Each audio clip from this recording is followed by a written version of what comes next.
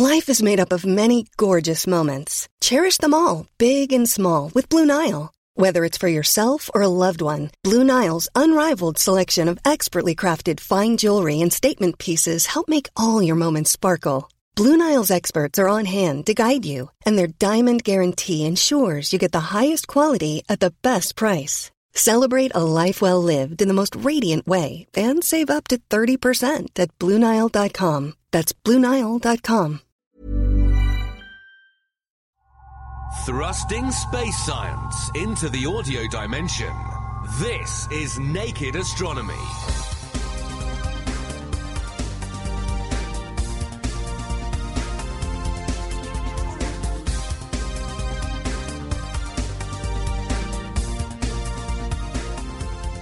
On the Naked Astronomy podcast this month, watery stars. We'll find out how water forms inside a red giant star.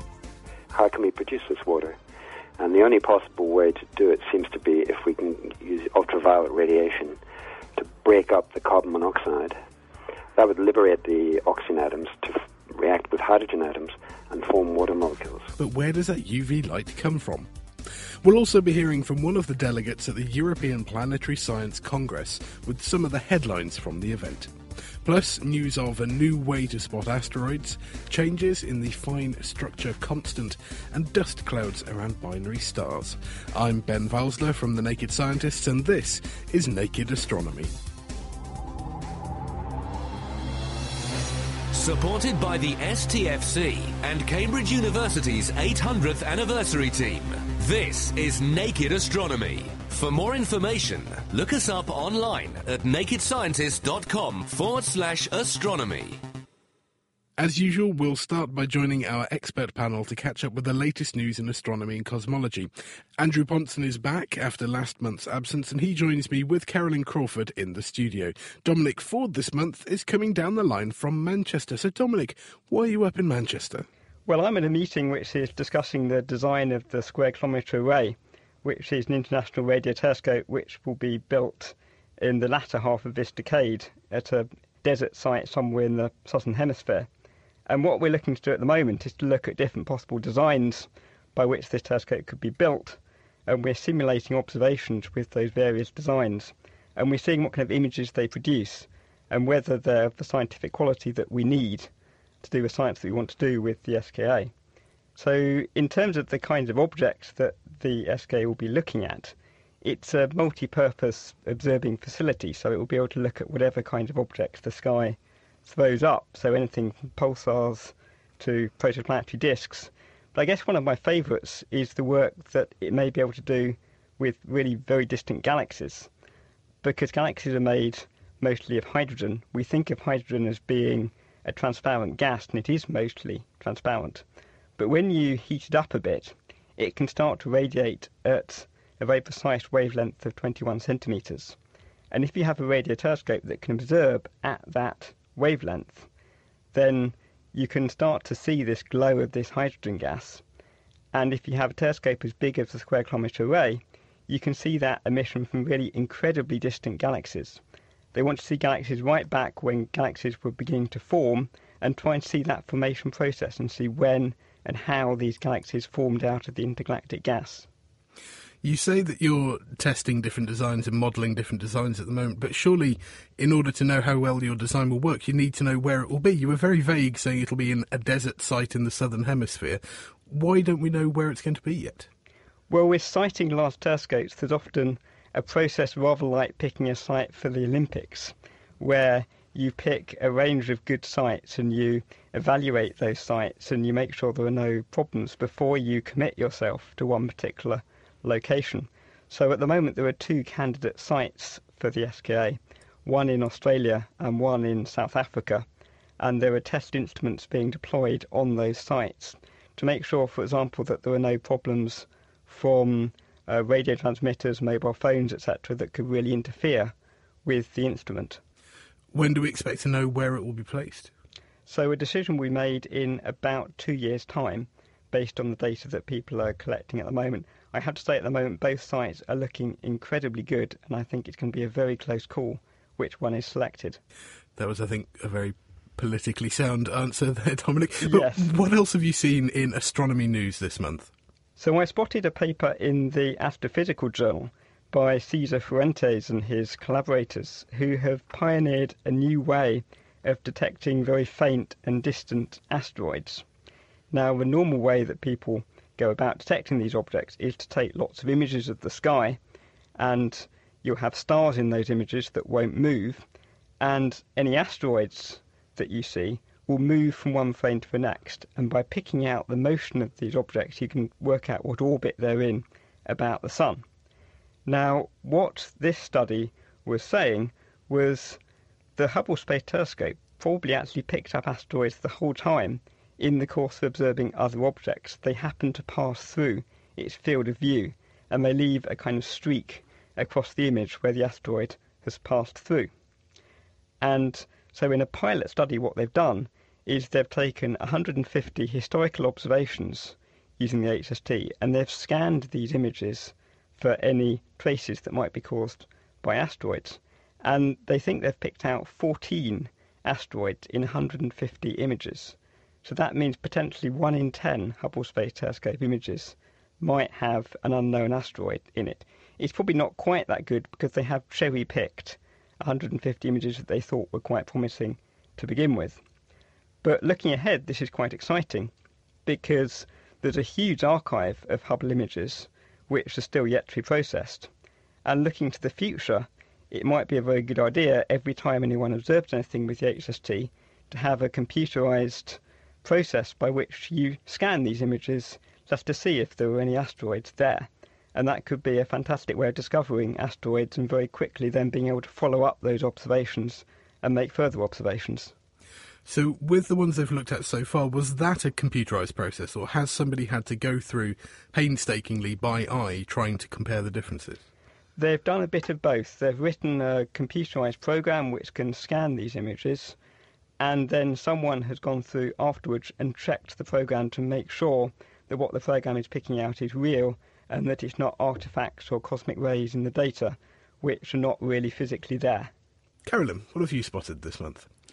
An interesting story about water molecules around a red giant star and how they came to get there, because it's quite an interesting conundrum about how you make water molecules in space. These observations concern a large star called CW Leonis. It's what's known as a red giant. It's a star that's perhaps only a few times more massive than our sun, but it's a lot bigger. It's puffed up in size, so it's hundreds of times the size of our sun. And it's at a late stage in its life, so it's busy fusing atoms to form carbon in its core. And one of the features of these stars at the end of their life is they puff up all their outer layers to form a sort of huge envelope that blows off the star in a stellar wind. And the consequence of this is when you look at this star in the infrared, it's actually the brightest star in the sky at 10 microns. And that's because it's entirely enveloped by this sort of cloud of gas and dust. And this dust absorbs the light from the star and re-radiates it in the infrared. So it's glowing intensely in infrared light. And as long ago as 2001, astronomers detected water vapour in this cloud. And that was kind of curious because carbon stars don't produce water. And so the water, they thought, had to be some kind of external origin. So maybe you had comets or dwarf planets that got vaporised by the star's heat and light to produce these water molecules. The new development is that some observations taken with ESA's Herschel Space Observatory have measured the temperature of this water. And it's got this huge range from minus 200 degrees, which is what you might expect if it came from comets on the outskirts of a solar system around the star, but up to 800 degrees, which means a lot of this water was formed actually quite close in to the star and not where you're going to find comets and dwarf planets in a sort of stable configuration. So they've had to come up with a new way of forming water molecules within this dust cloud, deep within this dust cloud near to the star. And the idea is this dust cloud is observed to be quite clumpy. You still have an external origin, but this time for light, very energetic ultraviolet light from surrounding stars, which can penetrate through the dust cloud.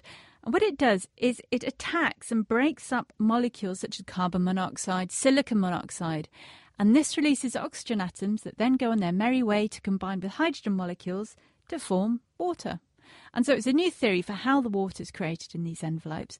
So again, it's interesting to speculate the idea that here you've got a lot of carbon-based compounds as well as a lot of heat and new water molecules. And of course, those are some of the ingredients that are necessary for life. So again, people like to play with the idea that the precursor ingredients for life are actually quite widespread within our universe. Water at 800 degrees is amazing, isn't it? I mean, all right, how steam. No, sure, it's steam, but how hot does the molecule actually survive to? Because presumably eventually it falls apart if you heat it too hard. So I think interstellar dust grains certainly break down at about 2,000 or 3,000 degrees, and that would probably be the same kind of figure for water. And we'll have a bit more about how they actually did that work later on in the show. Andrew, what have you seen for us this month? Well, a paper came out this month talking about what physicists call the fine structure constant. Now, it's essentially just a number. It takes a value of about 0.007. And that number tells us how strong the force of electromagnetism is. And that's the force that governs things like electricity, magnetism, and it also holds atoms and molecules together. And the thing is, in our current theories of physics, there's no particular reason for it to take any value relative to any other. It's just that experimentally it takes roughly this value, 0.007, and that gives us the universe that we know and love. If it was a bit more or a bit less, we would be living in a very different universe, or in fact, we probably wouldn't be living at all. So, good question to ask, why does it take this value? And in fact, there are some new theories of physics that give you some hints about where this value might come from. For instance, in string theory, this number actually gets derived from the sizes of the extra dimensions that come about in string theory. Now, I don't want to talk too much about that because we'd be opening up a whole new kettle of fish. But the point is, in something like string theory, this number is not fixed, but it can actually change. It can change over time, or it can change from one part of space to another. So, for some time now, astronomers have been hoping that they might be able to use astronomical observations to check whether this number has indeed changed in time or with position. And the news that came out this month is that a group based in Australia, led by John Webb, have made a really audacious claim that, using their data, they're claiming that the properties of atoms were different in the distant past. Now, they've claimed that before, so that's not a new claim. But what they're claiming now is not only were they different in the distant past, but they were also different in different regions of space. So they're saying that this number does in fact change both with space and with time. Now, the way they've come to that conclusion is by looking at the behaviour of atoms using very powerful telescopes. And a few years ago, they released data from the Keck telescope, about 140 measurements. And that's what led them to say that this number was in fact slightly smaller in the past. But since then, they've been taking data with a different telescope, the Very Large Telescope, the VLT. And according to that data, this number was actually slightly larger in the past. So these seem to be contradictory results. And I have to say, if I came across these, my first reaction would be there's something wrong with my experiment because I'm getting contradictory results depending on which telescope I'm looking at. But there is actually another explanation, because these telescopes cover different parts of the sky. And the other explanation is that these variations are different depending on which part of the sky you're looking at. And that's the claim that this group are making.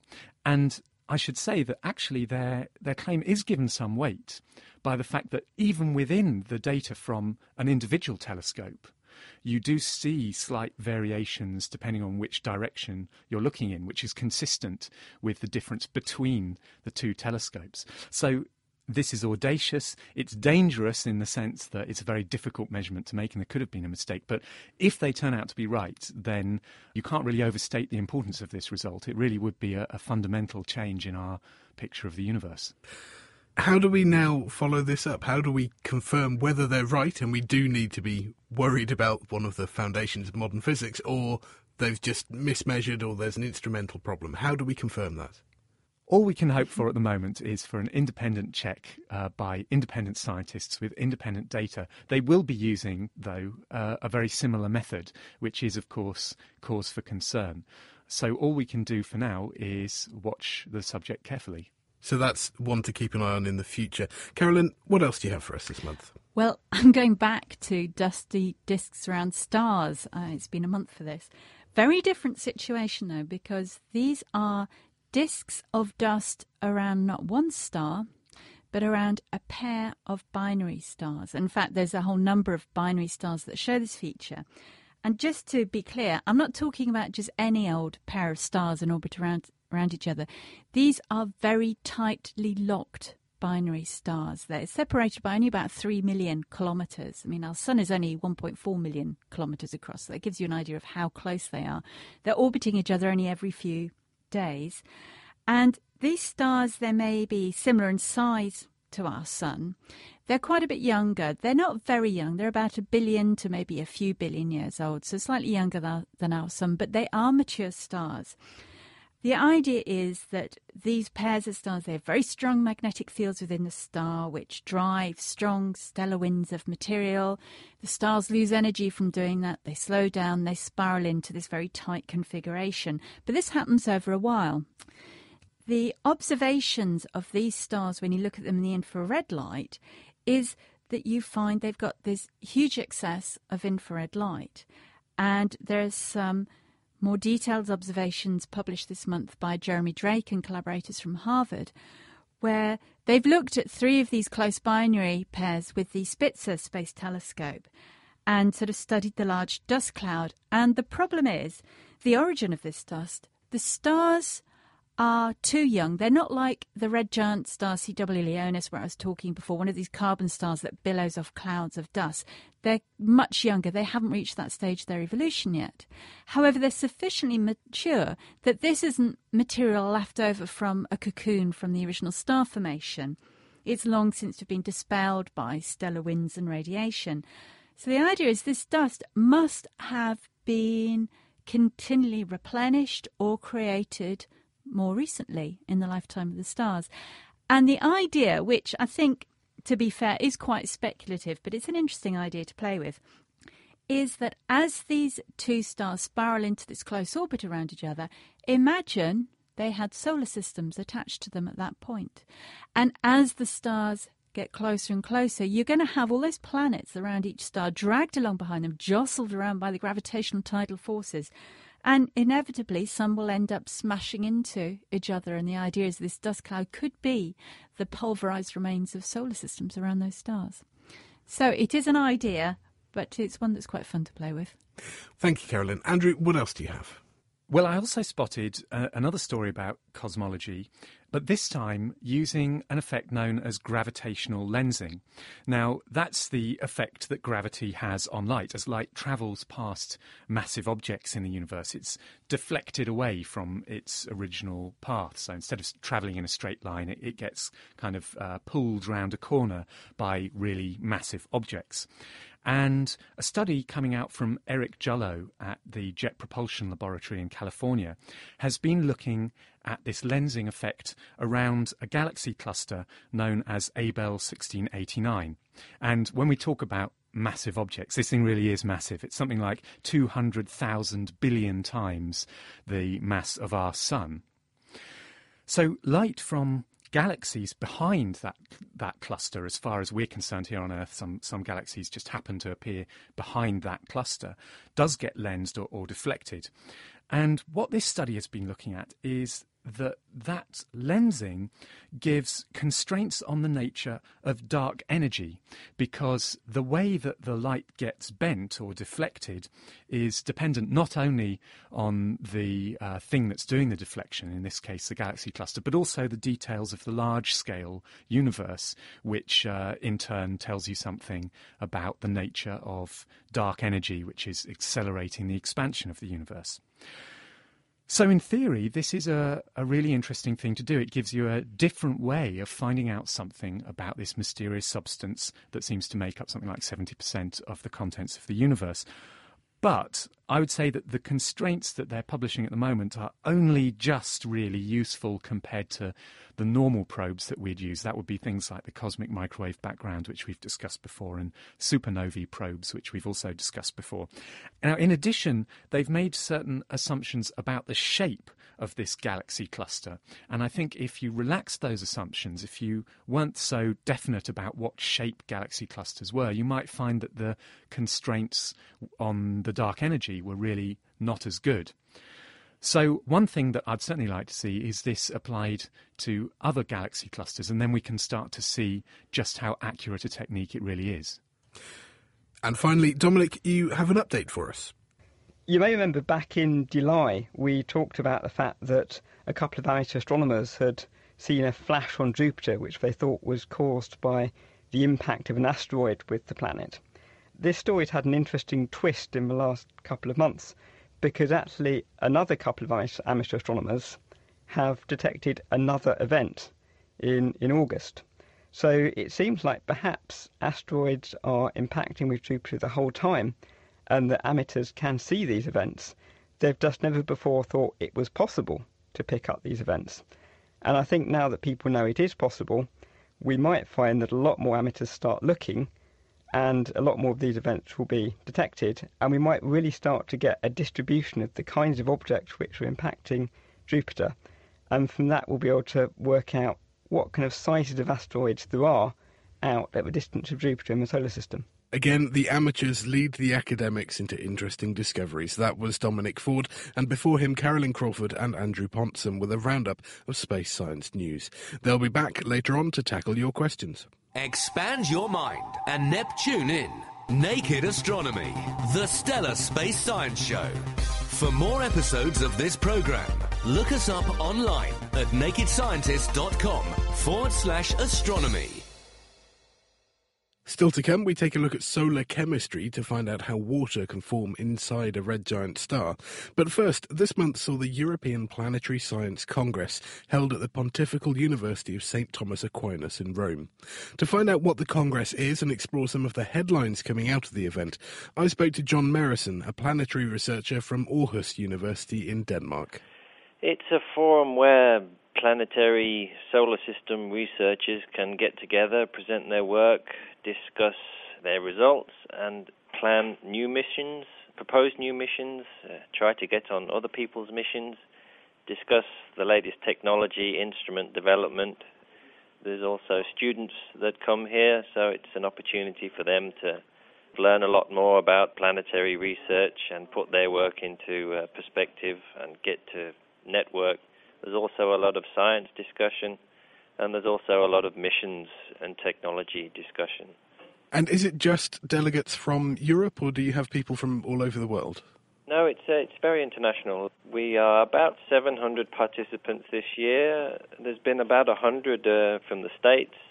I don't know how many from the other countries, but there's certainly been a lot of Russians here. They have their own proposals for missions. They've been active in presenting their work. So although its central purpose is to network within Europe, it's certainly put on an international scale. And next year it's going to be a joint meeting with the American DPS meeting. So that'll be very international. So you have a range of professionals, academics and students there. Is it also open to amateur astronomers? Yes, I know of at least one amateur who's presented his work here, and it's been very exciting. I believe he observed some new impacts on Jupiter, and some of the activities here are aimed at getting amateurs involved in the science of looking at the solar system. They're doing a huge amount of observations, and this, in principle, is a resource that the scientific community really is excited about utilizing. There are going to be meetings in the future. There was a spin-off meeting here this morning. It was all about amateur astronomers and how they can contribute to the science of planetary research. And how's Rome as a setting? Perfect, really. It's wonderful. It's very relaxed, and people can be outside and chat in a very relaxed way. We're right in the center, so we're right next to the Colosseum, so everybody's been out late in restaurants discussing, and it's been very pleasant. A nice chance to combine a bit of tourism along with your science. What have you been there for personally? What work are you presenting? We have a ESA and EU-supported laboratory facility in Aarhus where we look at the Martian surface. So we have a simulator facility, and we're also building instruments to send to Mars and maybe on other planets. What do you think have been the most exciting news and the most exciting things to have come out of the conference this year? Well, there's been a few events. Apparently there's a new model for how Phobos, one of the moons of Mars, was created. The latest results seem to indicate that it was maybe produced from an impact on Mars. Rather like our own moon. Rather like our own moon, yes, indeed. Mercury, the NASA Messenger mission is looking at some mineralogy of Mercury, and this is not fitting in with what they expected, so that's quite exciting. I think the scientific community is a little confused as to what all that means. They're looking forward to when the European Bepi Colombo mission arrives there. Maybe it'll shed some light on that issue. Venus, there's been several good talks here about recent volcanism on Venus and lightning in the atmosphere. I think they're getting closer to understanding the rather complicated atmospheric circulation of Venus. Oh yes, and there's been some great pictures of the moon from the Lacrosse mission. Incredible resolution. There's lots of activity for upcoming missions to the moon. John Merrison with a delegate's perspective on the European Planetary Science Congress. Now, how does water form inside a star? I spoke to Professor Mike Barlow from University College London to find out how they solve this problem. Well, the problem that was revealed, and we got a hint of it about 10 years ago, was that the brightest carbon star in the sky, CW Leo, was found to have oxygen-rich molecules in its atmosphere, water molecules, along with carbon monoxide. They're the two most common ways you find oxygen in molecules around cool stars.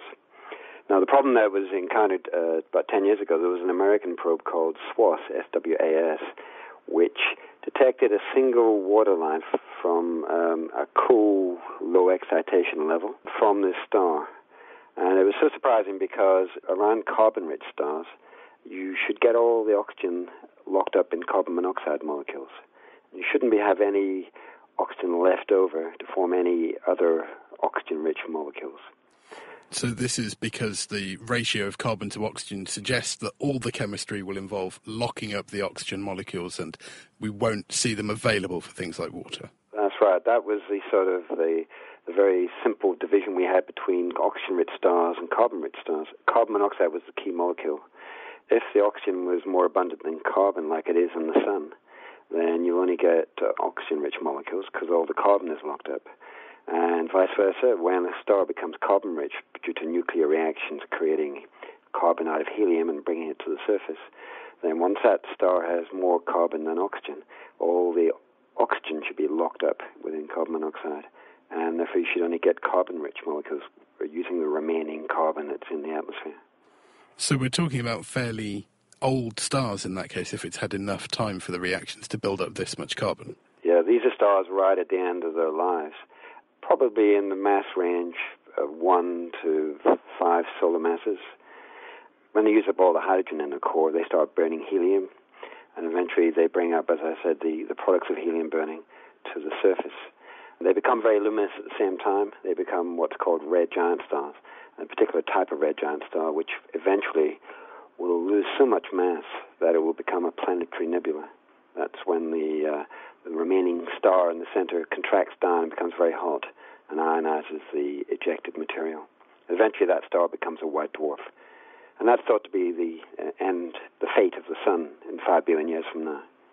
So how was the presence of water, this spectral indication of water, justified 10 years ago? How did they explain it? Well, because it was so unexpected, and because the chemical models for formation of molecules in the atmosphere of the star didn't predict enough water, they hypothesized that there might be a comet cloud around the star left over from the earliest stages of formation of the star. just like an Oort cloud around the sun has been hypothesized.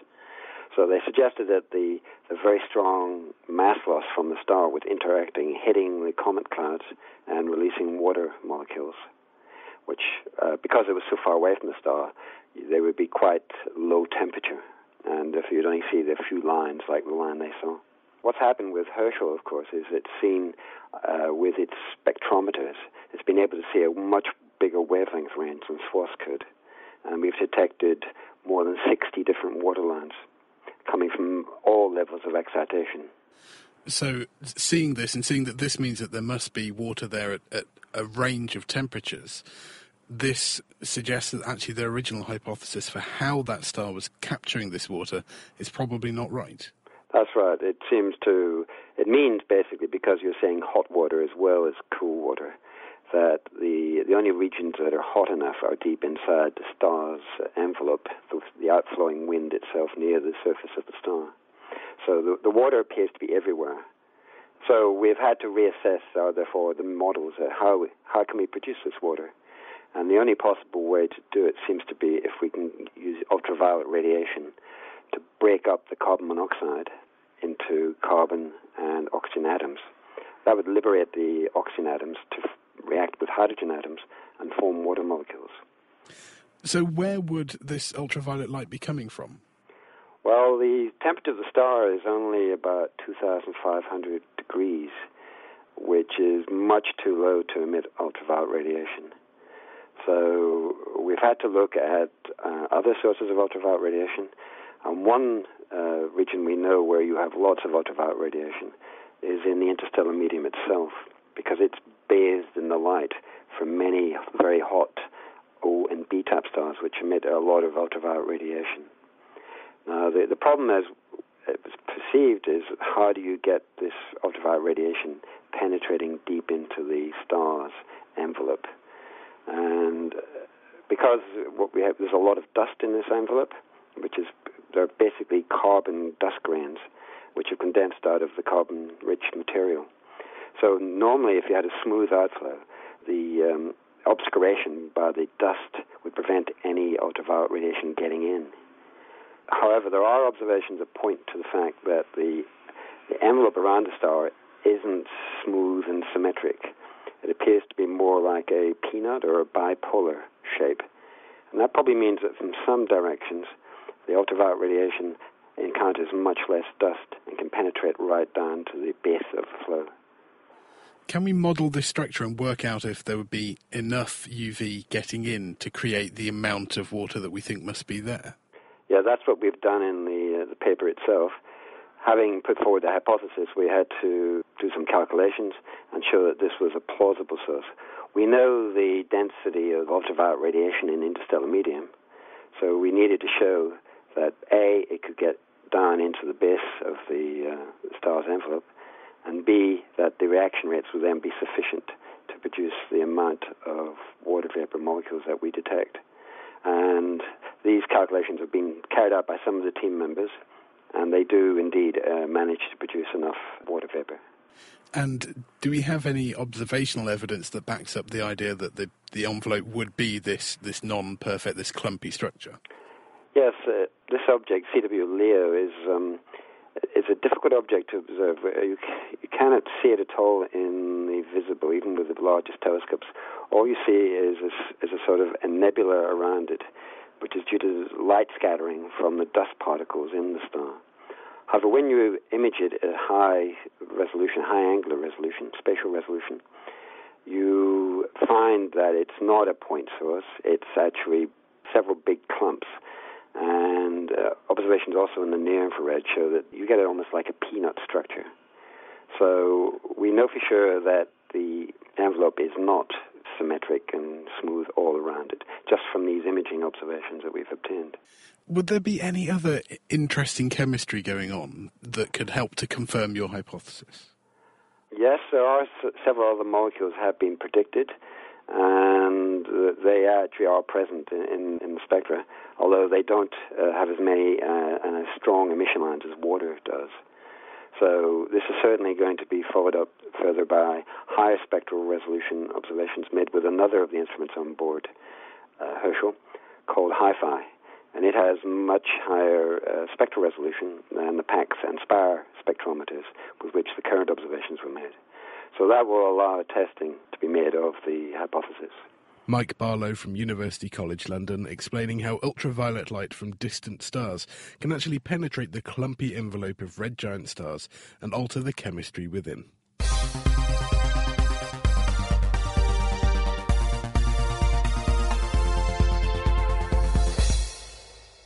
This is Naked Astronomy, the space science podcast from the Naked Scientists. If you've got any questions or comments for us, get in touch by email to astronomy@thenakedscientists.com. But now we return to Carolyn, Andrew and Dominic to take on your space science questions. Our first question this week came in from Ricky Lawson. He wants to know if starlight can be redshifted out into the microwave region.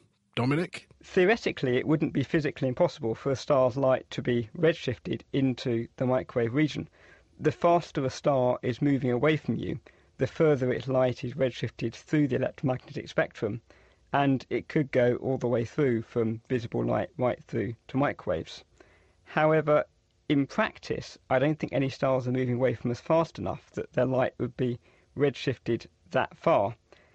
Now, probably the most well-known reason why stars have redshift is because of the expansion of the universe, and all the clusters of galaxies in the universe are moving apart, and as they do so, they recede from one another and their light is redshifted. But in order to be far enough away that its light would be redshifted right through to the microwaves, a star would have to be at a distance of about 13.5 billion light years. And that means that its light would have had to have set off only about 1 million years after the Big Bang. And in fact, we think that stars took about a few 100 million years to form after the Big Bang. So there were no stars that early in the universe, and the earliest stars in the universe were at distances where they redshifted through to the infrared, but no further than that. Of course, there was light around at those times, and it's what we now know as the cosmic microwave background. So that is exactly the light that has ended up being redshifted all the way into the microwaves, but it didn't come from stars, as Dominic said. Where did it come from? Well, it came from the fact that at very early times, everything was so densely packed together that it's in what we call thermal equilibrium. So actually, the energy that was in the protons and electrons and so on can easily be exchanged with energy and light, and everything kind of transfers between all the different forms of energy in that way. And so it's like a flash of that initial moment itself. Thank you, Andrew. We've got a question actually that follows on from this from George Vulgaris, and he wants to know if light can become sort of diluted as well as redshifted. Yes, that's absolutely right. So as space expands, not only is light redshifted, it's also diluted. So to get some picture of what's going on here, you could imagine a big box of ping pong balls. So you have got a sort of transparent sealed box, and you're shaking this box of ping pong balls. And if you imagine they'd all be bouncing around violently inside that box, so they kind of fill up the volume that's available to them inside that box. Now, if somehow you could make that box bigger, then the balls overall would keep bouncing around, and overall they would be spread out through a larger volume as you make that box bigger. So mathematically, if you double the volume, then the density of balls would half. So it's similar for gas and, say, dark matter in an expanding universe. As the universe gets larger, it kind of spreads out and becomes less dense. It kind of thins out. And it is also true for photons, that's particles of light. They're diluted in exactly the same way. Of course, there's a complication with photons because, as we've discussed before, each individual photon is also losing significant amounts of energy through this redshift effect. So the overall effect as space expands is stronger than you'd predict from either the dilution effect or the redshift effect alone. You have to take into account both of these effects, and of course that's exactly what we do when we're doing calculations. Thank you, Andrew. We've had a question from Ron Bean. I'll put this one to you, Carolyn. He says that tornadoes and cyclones rotate in a certain direction due to the Earth's rotation, but what causes galaxies to rotate in a particular direction? This is a very interesting question. Of course, when we're talking about galaxies rotating, we're only really talking about spiral galaxies. Most galaxies are big elliptical-shaped galaxies. No individual stars rotate around the centre of the galaxy. They're all kind of buzzing on their own individual orbits at, fairly random orientations. It's just when you get to a spiral galaxy, you've got that kind of ball of stars in the middle, and then you have this ordered rotation of all the disk of gas and dust and young stars all rotating around the centre. And the key thing that sets up that rotation, it's something that stems right back to the individual hot halo of gas that the galaxy formed from. Because galaxies form as you have this 1,000,000 degrees gas, it condenses under gravity, you form stars at the centre, and stars continue to form out of the gas cloud. Now, if there's no inherent rotation in that cloud, stars will just rain down and you'll build up an elliptical galaxy. However, if there's even the slightest rotation on that original hot halo, say there's the tug of gravity from a nearby other hot halo just sends it spinning ever such a little bit, then as the cloud collapses, that rotation is going to increase. Just think of an ice skater pulling their arms in, they spin faster, it's just the conservation of angular momentum. And so their later stars form from a much flattened disk where the rotation is much enhanced. In terms of any individual galaxy, it depends on what the original protogalactic cloud was doing and the slightest movement within that. But as we talked about in a previous podcast, there's no preferential direction for galaxies.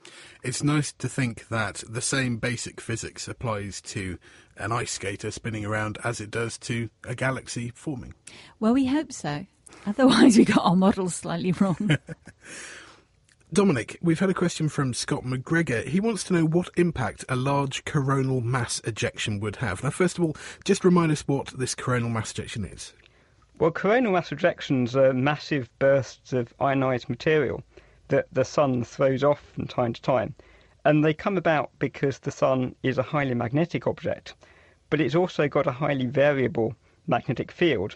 And sometimes when the field suddenly sharply decreases on one part of the sun's surface, all of the energy that was in the magnetic field is dumped into the gas on the surface of the sun, which becomes incredibly hot and it explodes off out into the solar system in a sort of jet, which could potentially hit a planet like the Earth. Now, if people are exposed to the kinds of ionised material coming off the sun, that would be incredibly harmful. It's rather similar to being exposed to radioactive materials. It's ionising, it damages organic molecules. But on the Earth, we're actually very lucky because we have 2 layers of protection above us. Of course, it's not luck, we wouldn't be here if they weren't there. But we have a magnetic field, which the solar wind particles actually can't penetrate. And we also have the atmosphere above us, which catches any particles which make it through the magnetic field, and that's what we see when we see the northern and southern lights.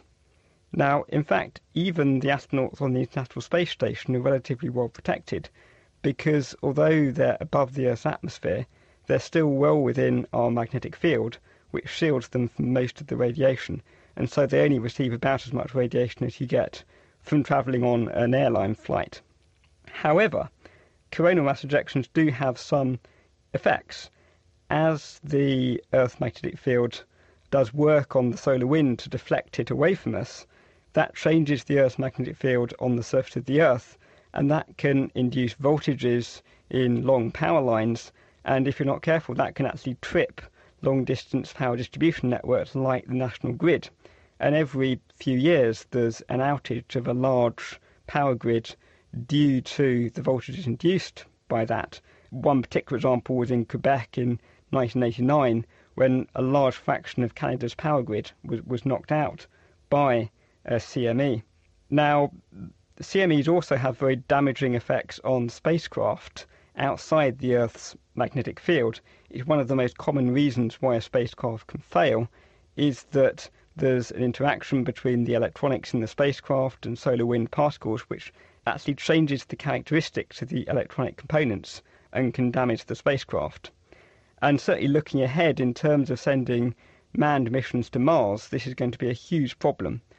When we went to the moon, we were able to pick times when the sun was quiet and there wouldn't be a lot of ionising radiation that the astronauts would be exposed to. Going to Mars, it takes several years and you won't be able to pick a time when the sun will be quiet for that whole 2 or 3 year period. And there's going to have to be a lot more investment in materials that can protect the astronauts before we could contemplate doing those missions. Andrew, if we can come back to you, we've had a question from Rhys Hanan in New Zealand. Now, this one's thrown me completely, but he wants to know what Harava gravity is. OK, well, this is certainly an ambitious question. I mean, at its core, what Harava gravity is trying to do is construct a theory of gravity which is compatible with quantum theory. Of course, there's this big problem with physics at the moment that while on large scales we can describe the way the universe behaves and interacts through gravity using Einstein's theory of general relativity, if we try and apply that on very small scales, we start to get contradictions with this other great theory of 20th century physics, which is quantum theory, which describes how atoms and small particles behave. What it really comes down to is understanding the nature of space and time itself, because Einstein showed that gravity really is about the way that space and time are bent and warped. And so to understand what Petra Harava has been working on and why people are so excited, we need to think about the way that space looks on different scales. Now, the strange thing about trying to do this is that what we're actually talking about is the properties of empty space. So the properties of space if it had absolutely nothing in it. And of course, that's a bit mind-bending at first, because normally you try and think of space in terms of what stars or bits of gas or so on are doing.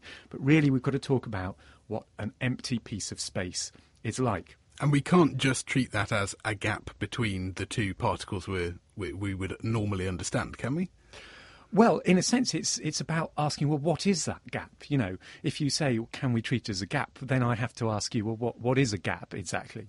So if we want to understand anything, then understanding gaps might be a good place to start, right? So what this is about is if you suppose you have a completely empty space, so you haven't really got anything there that we can think of in concrete terms as humans. Well, on different scales, then, you'd imagine that that space has got to look pretty much the same. There's nothing in it. So if you take a magnifying glass and look at a really small patch of it, it's got to look the same, surely, as a pretty large patch of it, because there's nothing that gives you any indication of what the scales are, because there's just nothing there. Nothing in there. That makes perfect sense. It seems to make perfect sense. But actually, one of the things that comes out of Einstein's theory is that because of the speed of light being a constant, which is sort of at the centre of Einstein's theory, if you change the scale of space, you also need to change the scale of time.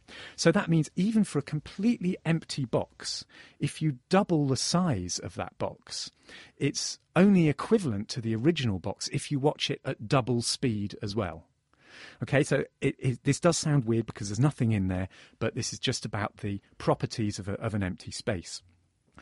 Now, what Harava said is that perhaps on very small scales, this kind of scaling no longer applies. So if you're looking at a very tiny patch of space and you double the size of that patch that you're looking at, in fact, in Harava's theory, you'd have to watch it at 8 times the speed instead of double the speed.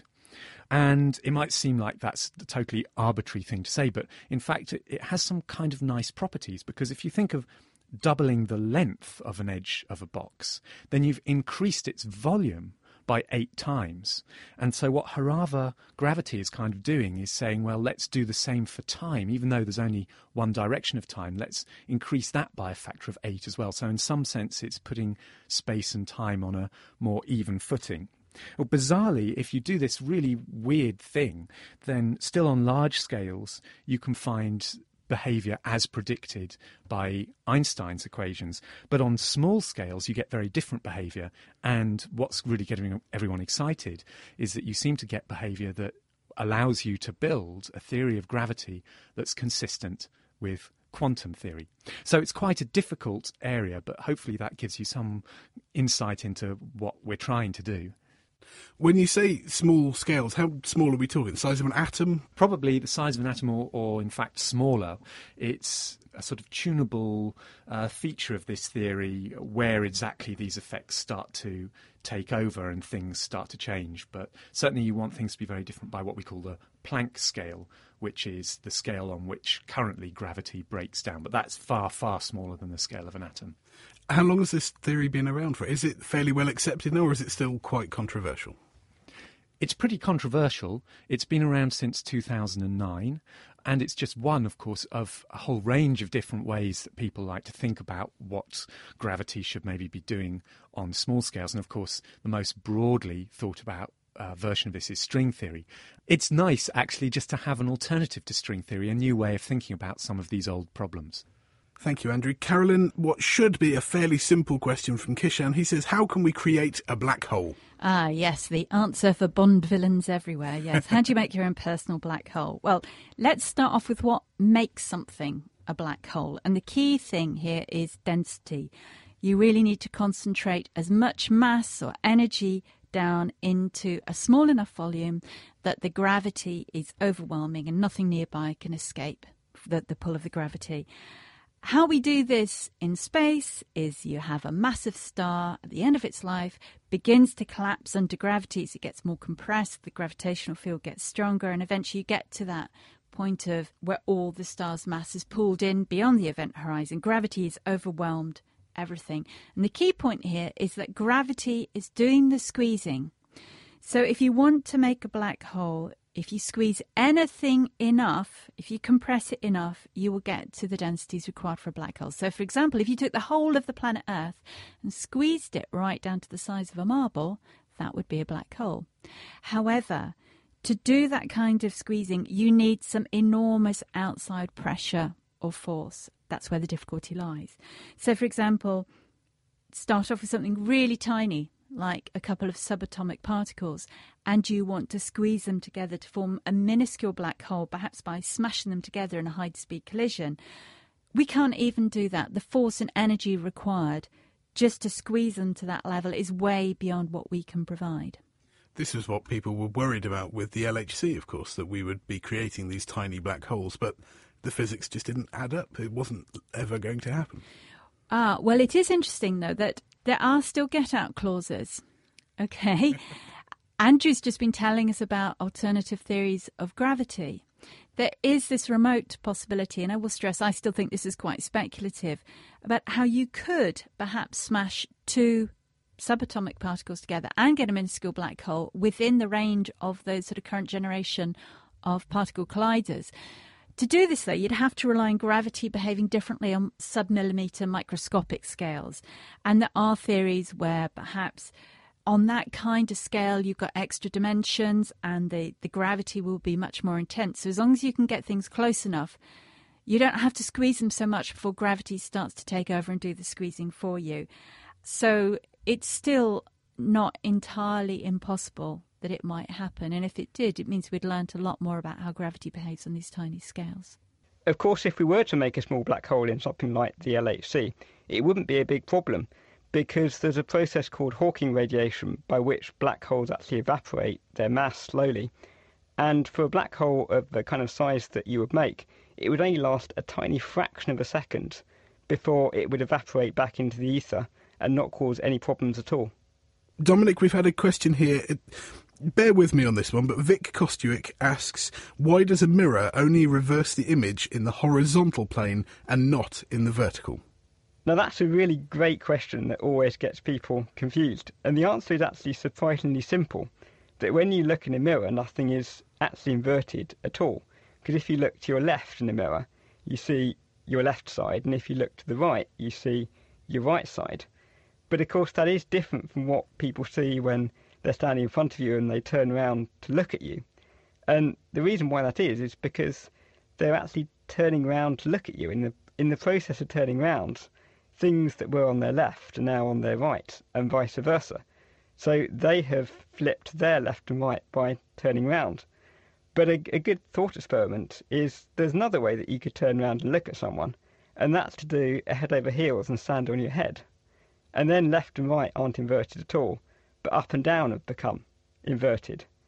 And you may have been wondering what we were doing asking that question in Naked Astronomy, but here's the second part of the question. He said, if you have a mirror in space, on what plane would that reverse the image? Well, in a space telescope, the effect would be exactly the same. It's the same in space as on Earth, and the image wouldn't actually be inverted at all. That was Dominic Ford with Andrew Ponson and Carolyn Crawford discussing your space science questions. If you've got something for the panel to tackle, then just get in touch by email to astronomy@thenakedscientists.com. But that's all we have for this Naked Astronomy podcast. We'll be back soon with more space science news, interviews and your questions. If you'd like to subscribe to Naked Astronomy, you can search for us on iTunes or you can join us at thenakedscientists.com/astronomy. Naked Astronomy is produced by me, Ben Valsler from The Naked Scientists, and it comes to you from Cambridge University with support from its 800th anniversary team and the Science and Technology Facilities Council.